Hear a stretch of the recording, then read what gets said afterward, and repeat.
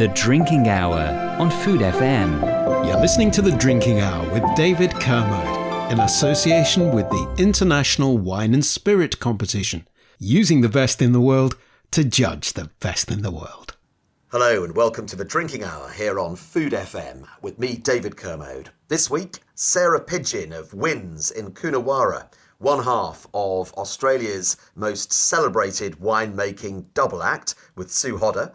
We'll hear about their winemaking philosophy and that famous Terra Rossa soil.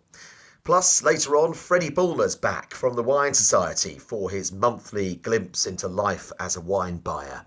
And as ever, your recommendations from the IWSC Hall of Fame. The Drinking Hour on Food FM.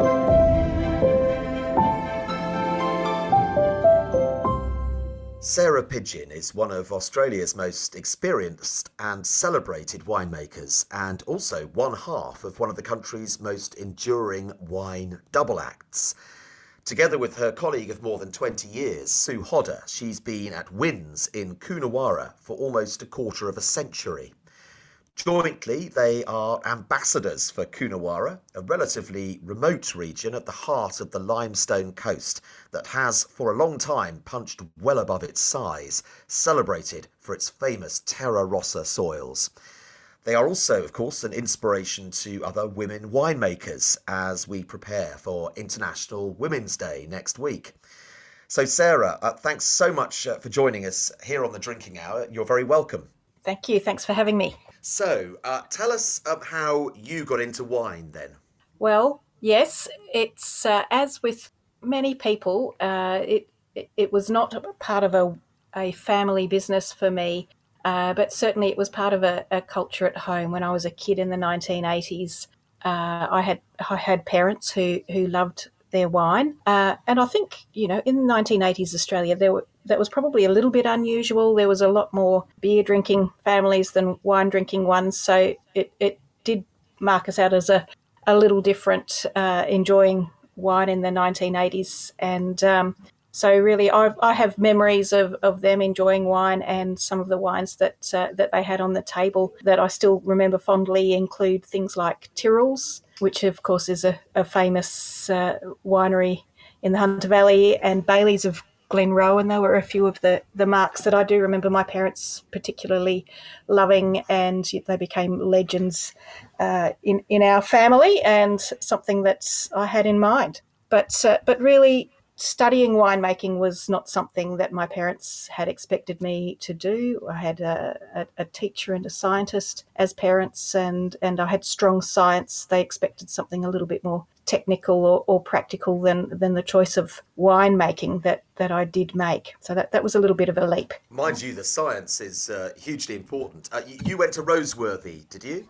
I went to Roseworthy, yes, off I went. So from New South Wales, country New South Wales, I headed to Roseworthy to study this winemaking course. It just sounded so romantic. It's hard for me to imagine what I really thought winemaking was going to be like when I did apply for it. But I think it was fairly quickly dispelled, and what it was really about became clear to me over the course of studying for that first year, that it was a lot more hands-on. There was certainly a lot of science, but there was a lot more tasting, which I had expected, but it was harder or something for me that was new to really taste in a technical way. Was something that I really had to work on. And I guess my parents always had in the back of their mind that I might just get this out of my system and then go back and do a pure science degree or something like that. But when you study something that takes you to beautiful places in the world, to live amongst people who love flavours, love food and wine and beautiful views and just having a good time, it's pretty hard to make a choice to turn away from that. So I never did. So talking of beautiful places, my Australian wine geography is famously quite shaky. It's the only kind of major wine producing country that I've never visited for wine anyway. So tell us, for those who don't know, tell us about Coonawarra, where it is and what it's like. Yes, so it, as you said, David, it is quite a remote wine region here in Australia. It's right in the very southern corner of South Australia, so central and south is where you need to have your mind's eye.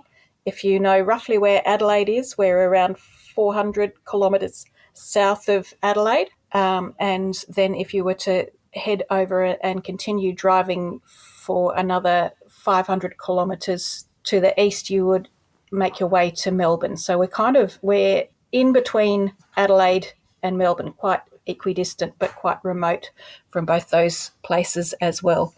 So a very southerly location, which of course gives us quite a cool climate on the most southern bit of the mainland here in South Australia. I mentioned those famous Terra Rossa soils. Tell us about those soils. Yes, so it is unique, quite a rare type of soil. It's a red clay. I think a lot of people think of Australia and they think of the red dirt, that iconic red that is often associated with landscapes here in Australia. But this is quite a rare red cracking clay that's quite unique, and it doesn't occur in many places. And so this little scrap of red Terra Rossa over a limestone base it's quite a narrow little strip here in Coonawarra. It runs around 20 kilometres long, and it's quite narrow, 1 kilometre wide, and in some places narrower than that. And that's the strip of Terra Rossa soil that really has become so famous in the world and really gives a uniqueness to the red grapes that we grow here. And tell us how that Terra Rossa does that, how it influences the wines in the way that it does. Yes, well, this will sound a little nerdy, but it's all to do, I believe, with the way it holds water.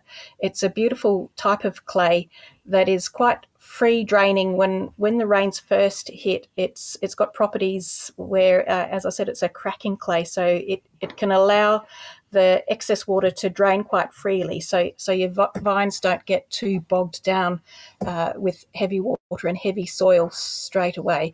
So it's got a property of draining in the first instance, and then at the other end of the rainy season, when soils start to dry out as spring turns into summer, it dries out quite slowly. And so I think it's this slow easing of the vineyards into a wet phase and then again into a dry phase that has something that particularly relates to high quality grapes. In particular, Shiraz and Cabernet seem to have an affinity with this. And of course, Cabernet Sauvignon is the thing that we've become most famous for. So those qualities of the way that the soil allows the vineyards to grow, coupled with our unique climates and our warmer days and cool nights that we experience here, I think hold a key to our flavours. You mentioned Cabernet there, and it's fair to say, although I know Shiraz certainly historically has a really important role, Cabernet is king, right?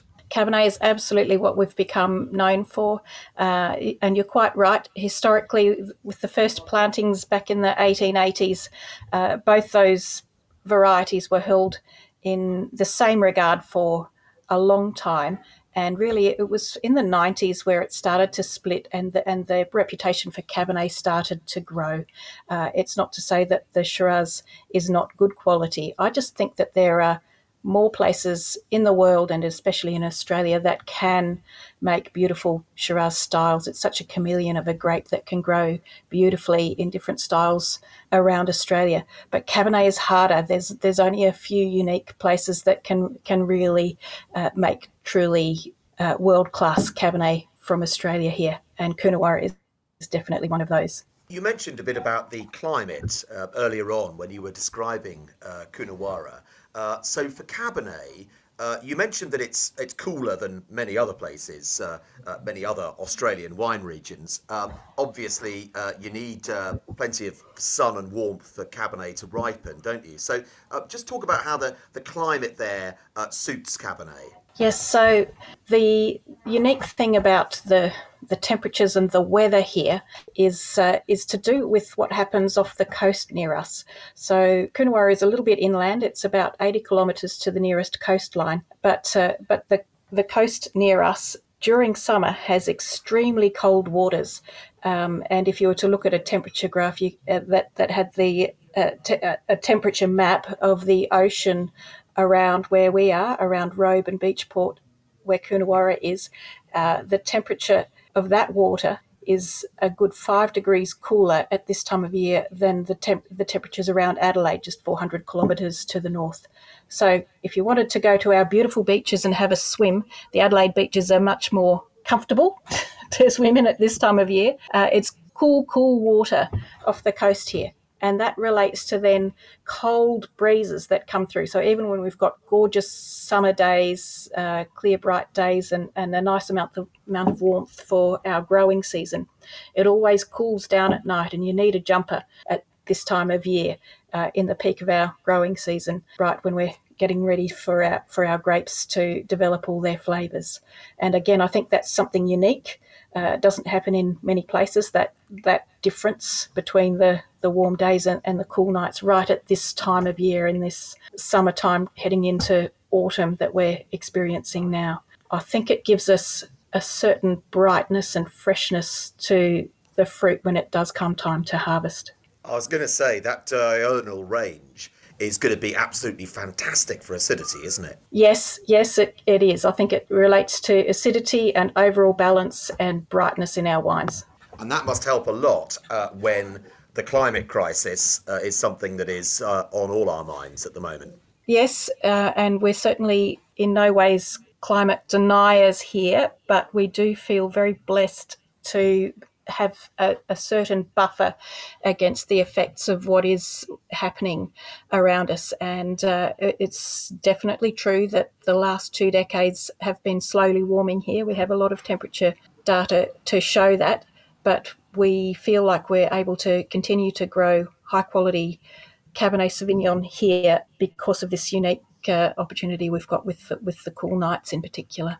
And of course, I'm sure this is a bit hackneyed, me saying this, but there are parallels from what you describe with that maritime influence with Bordeaux, aren't there? Yes, that is often a comparison that we can make when we're trying to describe our climate. And of course, Bordeaux has a lot of Cabernet planted there, so that it makes sense that they have a similarity in that way. I'm always a bit wary of drawing these parallels with the great French regions, because there is obviously so much beyond those great French regions. But let's talk a little bit about Wynns, because the foundations were laid down by John Riddoch, an entrepreneur who recognised what you've been describing for us, the Terra Rossa soils, and built this winery. His image, I think, still adorns the bottles from the image of the winery. And I think your top wine is named in his honour. That's right, isn't it? Yes, that's right. So John Riddoch was a Scottish settler. He made his fortune on the goldfields initially, not gold panning, but trading with the people who were panning for gold over in Victoria. And he would travel between South Australia and Victoria, trading and in goods that the gold miners did need. And then he used that money to purchase a large tract of land here in South Australia that encompassed what was to become Coonawarra. And so when he had this parcel of land, he was one of the first to recognise this little rise in the landscape, which it was sticking out of the wetter soils either side. Of course, that became where the original highway came, because it was higher and a more stable place to put a road. So some of the best Terra Rossa soil is, in fact, right under our major highway, often the ironic way in early development. But he saw that this was a different soil and unique, and he worked very closely with his head gardener William Wilson to figure out what kind of crops could be put on this fruit colony that he had a vision for. So they planted stone fruits and a lot of other crops as well, and did lots of test planting, as well as the original grape varieties that they planted there in the 1880s.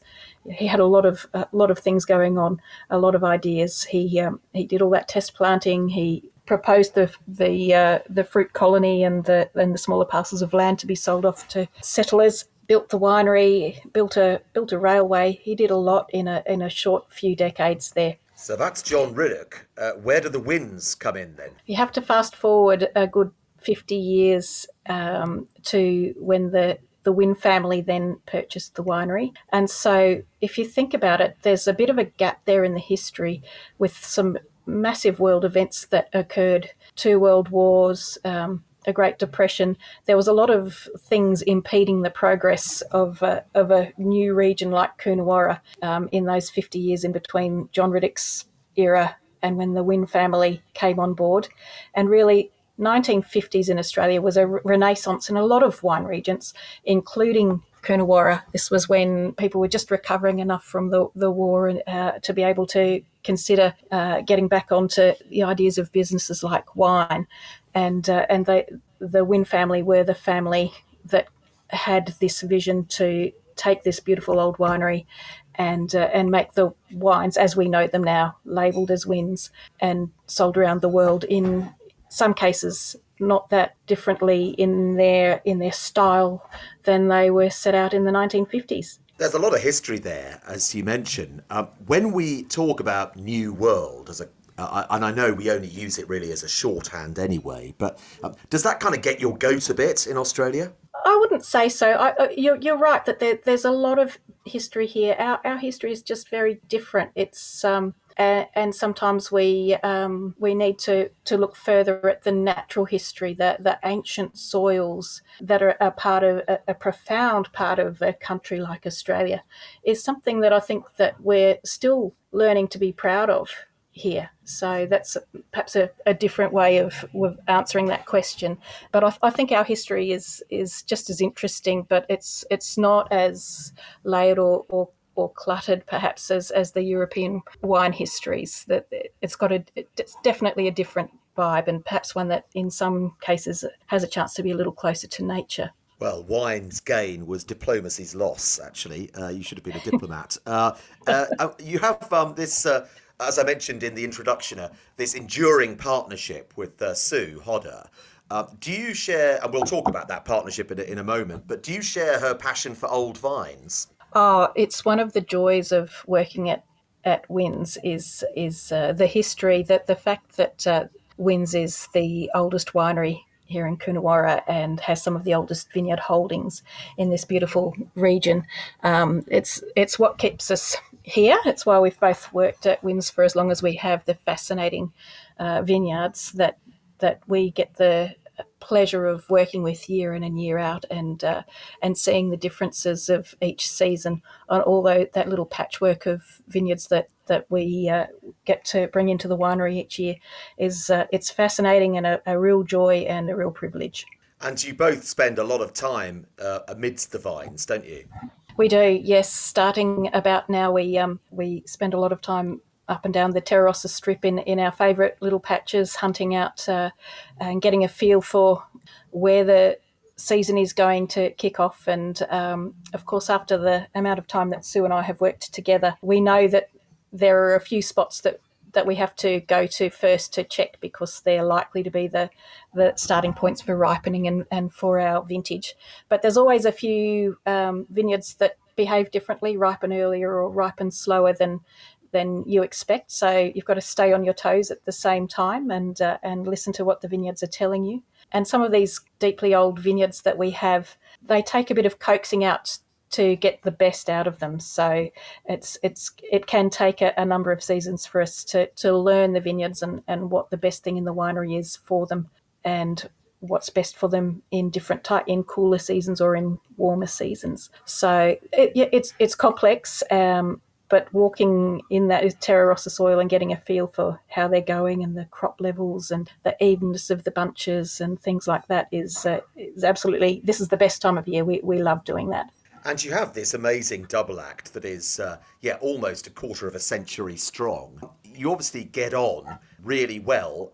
What explains that kind of the longevity of this this partnership? Well, I think it is unique, and I think it surprises us that this time has crept up with us working together so long. But I think we do agree on a lot of things, and while we didn't arrive at the same time in Coonawarra, I think we both had the same experience when we first got here of being really captivated by not only the beautiful fruit, but by the community and the people here. They are very genuine, very welcoming, and if you love what they're doing with the wines, they absolutely open their arms to you. So a terroir, it often is said it has a lot to do with people, and I think Sue and I agree that the community here is a very strong thing and a strong part of what makes the Coonawarra wines here. So we shared that initial experience, which grabbed us and made us love this region. It's big open sky country, just absolutely glorious because of our quite relatively flat landscape where we are with the Terrarossa Strip at the centre of it. It's a really stunning landscape here, beautiful sunsets, sunrises, blue skies and clouds framed by wonderful vineyards that we get to drive around. That really makes your heart sing when you're a part of a region like this. So I think we share that love. We share very honest conversations about what we love about wines and wine tasting. We don't pull punches in criticising our wines to each other. We try to not tell lies when we're tasting together. And I think that quality, that trust that you have to have in each other to be very hard on your wines has been a part of what has led Wynns to keep improving through the time that we've been there. I mentioned International Women's Day coming up the week after next. You must be an inspiration, the pair of you, to other aspiring female winemakers. Well, thank you. And we try to be to live up to that reputation. But I have to say that here in Coonawarra, we're not the only female winemaking duo anymore. There's a number around Coonawarra, and I find this as a place to work is one that really punches above its weight in terms of its women winemakers in this region, which is really pleasing to be able to say that it's no longer just Sue and I working as a team of women on wine in this great region. Well, that's good to hear. I mean, Australia, rightly or wrongly, sometimes has a reputation for that kind of slightly machismo culture.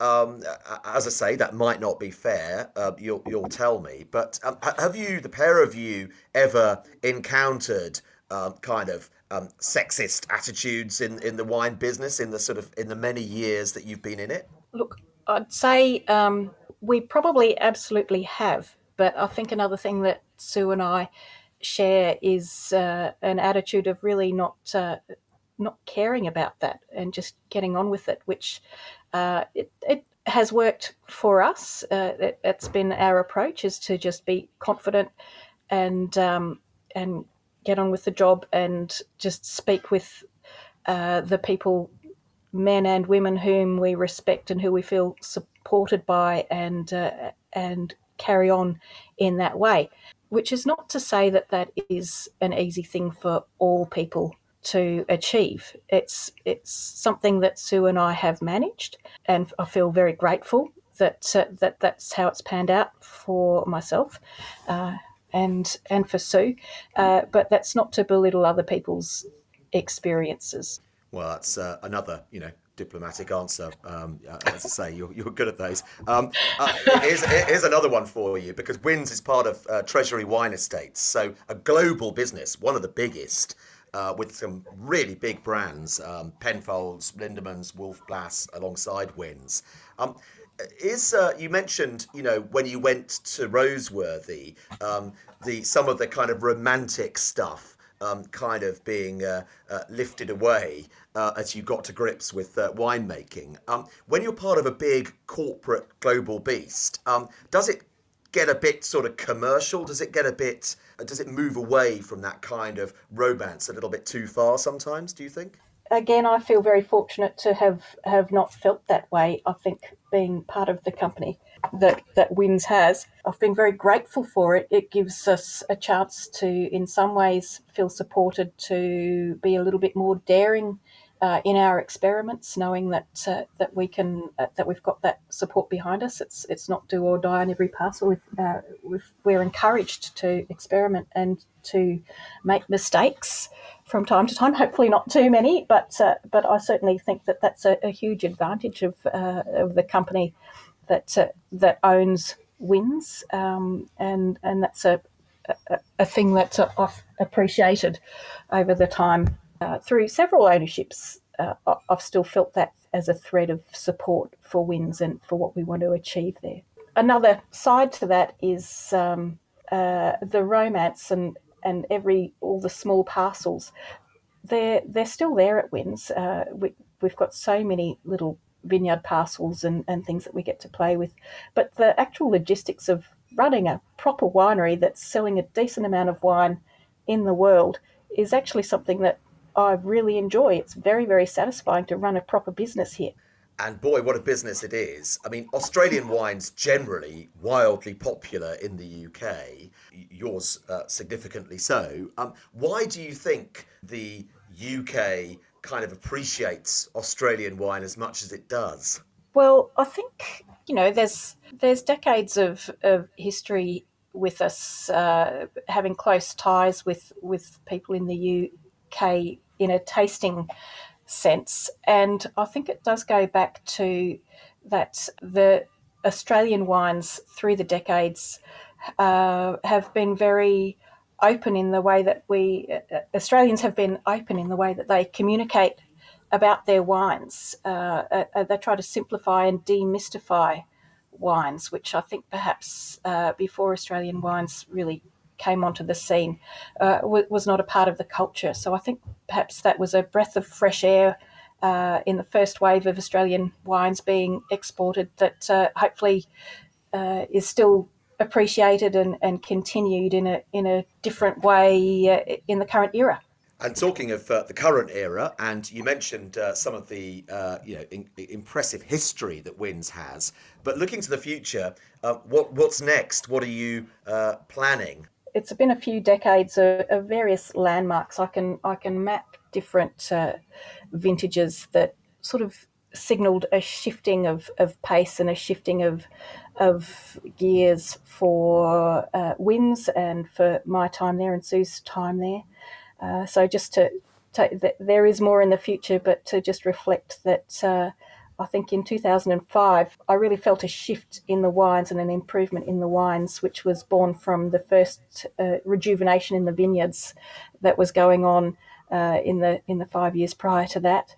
In 2010, we saw a shift again, which was really to do with the opportunities we had to really refine our barrel selections and some improvements in the winery that we were able to make. 2015 was another landmark year because it was the first time that we had vision berry sorting, which is very common in other parts of the world, but quite rare still here in Australia. And it made some immediate improvements and another shift in what was possible for us at Wynns. And we started seeing some baby new plantings of new clones in 2015 come through. They were still very young at that stage. And just this last season, 2021, saw some of the new plantings that had been going on for over a decade start to really mature and look like the very exciting new things that are going to be the future of Wynns. So I've witnessed a real changing of the landscape in the vineyards in my time with the differences in first renovating old vineyards, which are still beautiful and very important to us, but then through a couple of eras of planting both newly imported clones of Cabernet to this region, which is important for this changing climate, and then heritage selections from our own old vineyards, which are on our own roots, that are going to be some of the profound new plantings for the next generation of winemaking. So the vineyards that we are now working on and then continuing to plant at this point with new combinations of root stocks, all of this work is what's going to keep Coonawarra as a profound Cabernet region for another, I hope, 3 decades at least. So that's what's next, is all that work just coming to fruition. And it's exciting times to see both the lovely old vineyards that we talked about, which we love, and then this next generation coming through, really keeping us on the world stage for Cabernet. And you mentioned their vines on their own roots. So they're not grafted. You don't have a phylloxera issue with those particular vines, or a risk of that. That's right, and there's not many places in the world that can still have vines on their own roots. I do believe there's something else, and there's something powerful in that for us, and it does make a difference to our wines. It's at some point that we may lose that opportunity, but for now we've got it, and it's a powerful thing that we think is important to our history, and of course the new rootstocks that we are planting in the region will help it to combat any phylloxera if it does arrive in this region, which we don't want to happen. But it's very important for us to understand new generations of rootstocks and how we can grow Cabernet on those better, how they can help us mitigate changes in climate, how we can use less water. All of these factors are fascinating. And you mentioned something else there, vision sorting.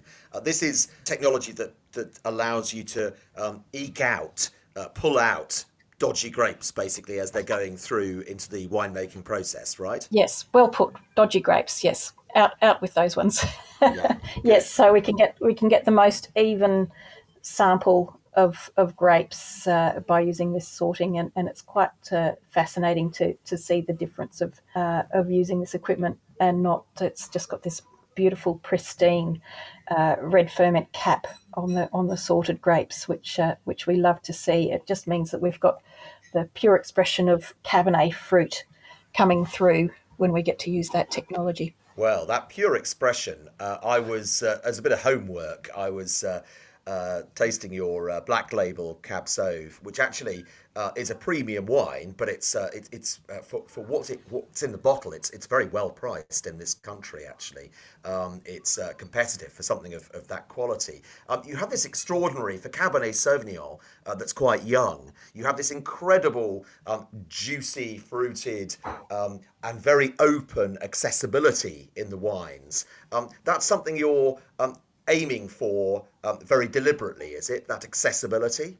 Well, what we want is perfectly ripe tannins, so that they're not abrupt.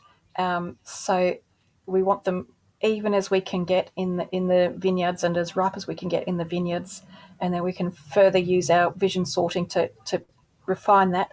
And then we don't want to rough that up too much with the wrong type of oak. So very, very fine oak selections to really to keep that a very supple palate. Now, that's not to say that there's no tannin there. It is there. It is very ripe and very polished. What's there in the background of that black label that you're describing. So it does have a smoothness in its impression as a young wine, but make no mistake that still has the ability to age very well. It's just that it's balanced at the start of its life, and we do believe that if you have balance at the start, you'll have better balance as that wine ages. Well, the tannins are, paper fine. They're like that sort of Venetian kind of delicate paper. Do you have a kind of tannin management strategy, or is that just the influence of that very fine-grained, light touch oak that you mentioned? It's certainly to do with the light touch oak, but it's more profoundly to do with the work that's been done in the vineyards over 20 years now, just improving the way that we grow the grapes, opening up the canopies, evening it out. Just a huge amount of work to get the vineyards into a better shape than I've ever seen them in this current era. That just gives us that opportunity for evenness and good ripeness towards the end of our season with our Cabernet. Yeah, well, they are really delicious wines. So it's a great pleasure to talk to you, Sarah, and to hear the benefit of your experience, and Sue's as well, of course. And you paint a really very inviting picture of your your home and those Terra Rossa soils. So I can't wait to see those soils one day. But thank you very much indeed for sparing the time. I know you're very busy to talk to us here on the Drinking Hour. It's my pleasure. Love talking about Coonawarra and Cabernet and Wynns any day, David. Thank you very much. Thank you. The Drinking Hour on Food FM. You're listening to The Drinking Hour with David Kermode in association with the International Wine and Spirit Competition, using the best in the world to judge the best in the world. It's time for our first selection of IWSC medal winners from the 2021 judging process, and where better to start than Wynns, of course, as we've been talking to Sarah this week. And first, the wine that I was mentioning just now, actually, it's a silver medal winner with a high score, 93 points, awarded by a panel that included 2 Masters of Wine. Wynns Coonawarra Estate Black Label Cabernet Sauvignon 2018. This iconic wine, first produced in 1954, using the top 20% of Cabernet fruit that comes into the Wynns winery, going through that optical selection process that Sarah was talking about, with an elegant floral nose, some graphite and brooding black fruit wrapped up in paper-fine tannins. It's a real personal favourite of mine, and it's actually easily available as well at Majestic Wine for 25 quid on a mix 6, which I think is less than it would set you back in Australia. Next, let's head across the Tasman Sea to New Zealand, and we've talked a lot about Cabernet, so let's have a Merlot to balance things out a little. Oyster Bay Merlot 2020 was a bronze medal winner from Hawke's Bay on the east coast of the North Island, the region that provides a huge amount of what Kiwis eat. Awarding their medal, the judges said concentrated and brooding with intense dark fruit and roasted red pepper notes overlaying sweet oak. And back to Europe finally for this time, Italy in fact, for a gold medal winner. Sella and Mosca, Monteoro 2019, Vermentino di Gallura from Sardinia.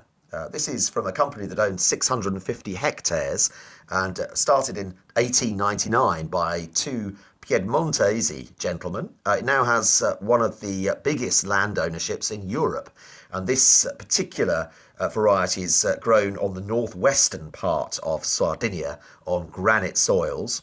Awarding their gold medal and 96 points, the judges said, ripe pear and yellow apple with a touch of oxidative richness on the nose, combining with smoky and flinty notes, delicate citrus fruit and strong minerality. Harmonious palate with savoury richness, generous and warm with balanced acidity and excellent concentration. The Drinking Hour on Food FM.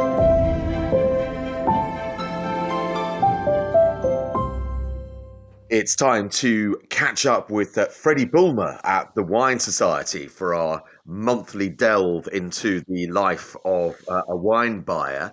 And I know you've been back on the road at last, but we're going to come to that in a second. Yes. Yeah, okay. For a while. Hello, Freddie, by the way. Sorry. Thanks for having me back on. Yeah, so somewhere you haven't been for a while. Yeah. Australia, of course, and we were talking there to Sarah Pidgeon about Coonawarra and very remote region, the Terra Rossa soils. Is there a region you're kind of familiar with? Yeah, I mean, I think the thing that's interesting about Coonawarra, or what I kind of associate with Coonawarra, I guess, is a really classically Australian style, particularly with the reds, you know, the most famous really for Cabernet, but it's got that lovely sort of specific personality that the Terra Rossa soil gives the wines, and I just think it's brilliantly sort of classic and old school. I think the wines are great. And is it somewhere you're buying from at the moment as well? Yeah, so it's been there's been a gap in our range for a little while for a wine from Coonawarra, but there is something on the way. So we've recently started working with one of probably the most well-known producers in the region, Parker Coonawarra Estate, whose wines are fantastic, and we're reintroducing them into the range. So we will shortly have a Coonawarra wine back in on the website, but as is the case for a lot of our Australian wine, it's on the water at the moment. It's on the way, so hopefully in the next couple of months, provided things run smoothly, we'll see. Yeah, and that does seem to be a recurrent theme with Yes. your longer distance wines on the water at the moment. And this is a reference to the shipping crisis and the Yeah, fact exactly. everything's still taking rather a long time at the moment, isn't it? Yeah, it's difficult. I think hopefully things are looking like they might start going in the right direction, but certainly for the much longer haul stuff, it's difficult. But it's everyone in the UK who's bringing wine in from Australia or New Zealand, for example, is in the same boat. I suppose it's probably not the best Oh, best very term good. to use, but yeah. So it's certainly not unique to us, but it's a challenge nonetheless. Yeah, I was at Wine Paris last week, and there was a really interesting session on logistics. And if you'd asked me a few years ago whether I'd have found a session about logistics fascinating, the answer would almost certainly have been absolutely not over No, my I dead agree. body, because I didn't find it very interesting. But I think we've all had to learn to love logistics, even journalists like me, and certainly in your Yeah. business. And Oh yeah. actually, Australia is one, and New Zealand as well, of course, two of the countries I learned in this session that have been really absolutely the worst hit by this container crisis. Yeah, it's a real shame. We're just starting to sort of see some momentum and some traction with with sales from those countries, and certainly when the pandemic first hit, people seemed to go nuts on New Zealand Sauvignon, which was great because of course that had a fantastic impact on sales. But then the challenge, of course, was trying to get more, which wasn't easy and hasn't been particularly easy since. So my poor colleague Sarah, who does our shipping, has really had her work cut out over the last kind of a couple of years almost now. So Yeah. so it's certainly not been easy, but hopefully, well, things can only get better, surely. So he Yeah, says that's tentatively. Yes. certainly what Sarah must be thinking. Anyway, let's talk about your somewhere you have been recently, Yes. and really talking to you as regularly as I do. It feels like the first trip. Significant one that you've done in ages. You are, of course, the buyer as well as Australia and New Zealand. You're Eastern Europe and Austria, and I Yep. know Austria is something you love to have in your portfolio. You're really passionate about Yeah. Austrian wines. So where have you Absolutely. been? So I've been to Austria. Yeah. No, I specifically went to Kremstal and Kamptal just very briefly. So it was the first trip I've been on since since before the pandemic actually. And in March 2020, I just got back from Greece. Before then, lockdown happened about 10 days later. So first plane I've been on in a long time. So it was quite exciting. It was quite unique or quite novel, I should say, I suppose, to be excited about going on a plane again, because Mm. as you can imagine, when you're traveling quite a bit, the novelty soon wears off. So that was exciting. But yeah, so I just went out for a short trip. Really, what I wanted to get my head around a little bit was the kind of getting in and out of the country sort of thing, because it's as clear as mud when you read about these things online, and you have to take a test at this point and then fill in this form and that form and so on. But actually, funnily enough, it was easier to get into Austria than it was to get into the UK. So Yeah, you just it's show you. strange, isn't it? So, Yes. yeah, I know. I know. But hey ho. But no, it was really good. So I just caught up with a small handful of producers, and was lucky enough actually for the first time to take a trip across Austria. A blessing and a curse in some ways that the flights were a little bit hit and miss. So it turned out to be easier to fly into Vienna and out of Innsbruck than it was to just go in and out of Vienna on this occasion. So it meant a beautiful drive across the country, and a perfect opportunity to kind of fall in love with Austria again. It was great. And just for the benefit of those who don't know Austria so well, Mm. tell us a little bit about Kamptal and Kremstal, and why you're so interested in wines from those regions. Yeah, so there are two regions which are basically, if you start off in Vienna over in the east of the country, and you jump in the car and you essentially, or jump in a boat, follow the Danube west in the car about sort of 45 minutes to an hour or so, you'll come to the town of Krems, and you'll have pretty much just been through Kamptal. So they're neighbouring little regions. focusing mostly on Gruner and Riesling, and it's the perfect climate for these two grape varieties because it's a pretty cool climate area. So the acidity in these wines is what makes them really, really unique. They're so sort of pristine and set up for such a long, potentially incredibly long time of aging. You can put these wines away for years and years and years, and they'll mature so well. So it's a real kind of hidden gem. These are two regions that aren't on a lot of people's radars, perhaps. And I think probably a lot of that is to do with the fact that many of the best wines really are drunk either in Austria or they export a lot to Germany as well. So we don't see an awful lot of them in the UK, but I just think they're really exciting. The quality is fantastic, and because they're perhaps slightly lesser known in the UK, the value is phenomenal as well. So yeah, really really exciting places and just sort of bursting with stories. Yeah, I love the wines. And would it be Mm. fair to say that they are still slightly in the shadow of their more famous neighbour, Wachau? Yeah, probably. So I mean, Wachau has always been a region which has been sort of famously Austria's kind of, most premium fine wine area, and it's had a long, rich history, of that.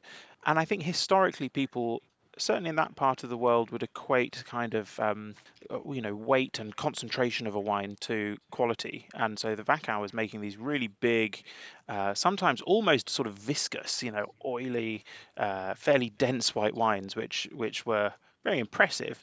But meanwhile, the wines from the Kremstal and Kamptal have always been a little bit more sort of fine and crisp. And I think as people, as certainly in the UK, as the consumer's palate has changed to prefer a bit more in the way of elegance, a slightly kind of less is more sort of thing. I think people have been drawn a little bit more towards Kremstal and Kamptal, but yeah, certainly they've been in the shadow of the Wachau for a long time. Yeah, absolutely. But they're really coming through, and I think in particular wines like or vineyards like Heiligenstein and Lamb in Kamptal are, I mean, every bit as good as the very best wines from the Wachau for sure. Stunning wines. Yeah, And you have, for example, yes, Schloss Gobelsberg, one of it's a the mouthful, most isn't it? famous. It is rather, yes. So are the wines; they're lovely, but yes, quite Very difficult good, for us to very say. good. And I know you have a great relationship with Michael Musbrugger, the chief Yes, winemaker there. oh, he's But fantastic. isn't he great? Absolutely amazing man. So Yeah, modest, so brilliant. And you're absolutely. always talking about the importance of relationships in your Mm, business mm. as a buyer. And it sounds like Austria is the place where you've maybe made the most sort of meaningful relationships in terms of your role. Yeah, I think that's one thing. I mean, first of all, it's one thing that's. I mean, it's a real bonus of working for the Wine Society, because the business itself is very much all about good supplier relationships and so on. But it's we've all got great relationships with all of our sort of all the countries and the regions and so on that we work with. There's some fantastic relationships with producers there, but Austria just seems to lend itself so well because I think why is that? I think that is because Austria is mostly made up of small family wineries. It's not a massive sort of commercial juggernaut type thing. There's lots of small boutique, you know, X generation family wineries, and they really, really not only care about what they do, but it's kind of in their heart. It's their passion, it's their kind of their love, really. And so I think what I've noticed is that going there and taking a genuine interest in these wines means so much to these people, which is really quite a lovely thing from my point of view to experience, to kind of see that passion and that care and so on. So you just kind of get welcomed in with open arms, really, which is nice. There's much less of a kind of sort of official sort of business first approach. It's kind of, well, come in and let's drink some wine together and let's talk and kind of share our love for what we do. So yeah, as a country, it's just an absolute joy to work with, because there's some just very, very special people. No, it's great. It's great. I want to go back there now. I've only just come back here. Yeah, yes. Well, you're persuading yourself back. I am. And just finally, if someone is not familiar with those wines, Yeah. where would you, from your own range, where would you send them? What would you urge them to try if they don't feel they know those wines really? Good question. Well, I think one of the greatest strings in Austria's bow is actually its inexpensive Gruner. So, £8.95, £9 thereabouts. Gruner Veltliner is just such a lovely, lovely white wine to try. And I think it's, on one hand, got its own sort of unique personality. It's not quite like anything else in the world, but it's also incredibly sort of friendly as a style of wine. It's really crisp. It's really refreshing. It's got lovely kind of peachy fruit to it, a bit of citrus and so on. So I would suggest looking at Gruner, inexpensive Gruner, probably from someone like Family Makler. I think their wines are fantastic value. And they really perfectly represent what I was just talking about, where it's a really genuine, good, honest family winery. So they're a complete bargain. And then it's nice because you can kind of work your way up. There's all of the rungs on the Austria ladder, so you can work your way up. Try something from Rhino Vess, a couple of pounds more expensive, if that. And then go up from there. So very affordable, everyday white wines. Value wise, Austria is hard to beat, I think. I couldn't agree more. Freddie, it's always a pleasure to chat to you, and it's nice to chat to you. Talk to you next time.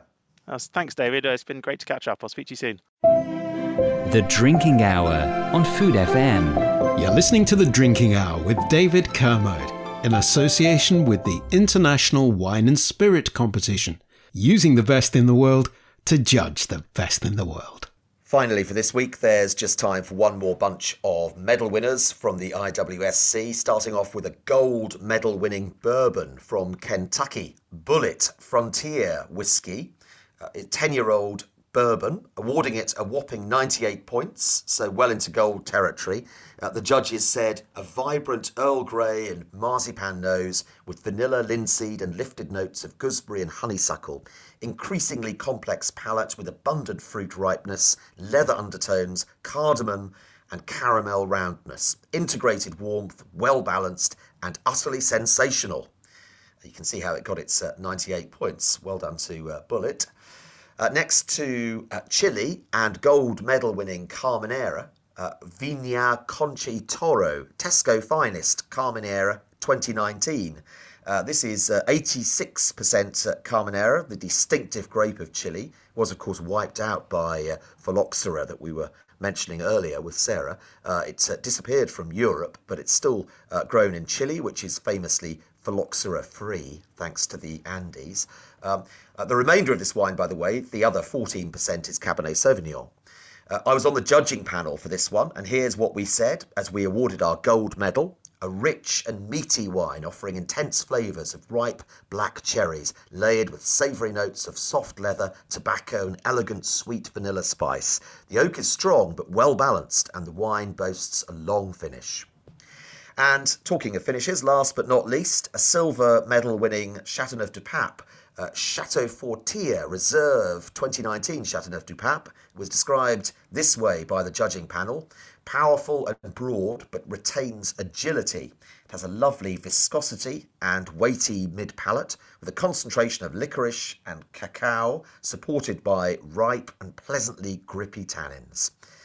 Sounds delicious. That's it for another edition of The Drinking Hour. Thank you to my guests, Sarah Pidgeon of Wynns, and also to Freddie, of course. And thank you to you for listening.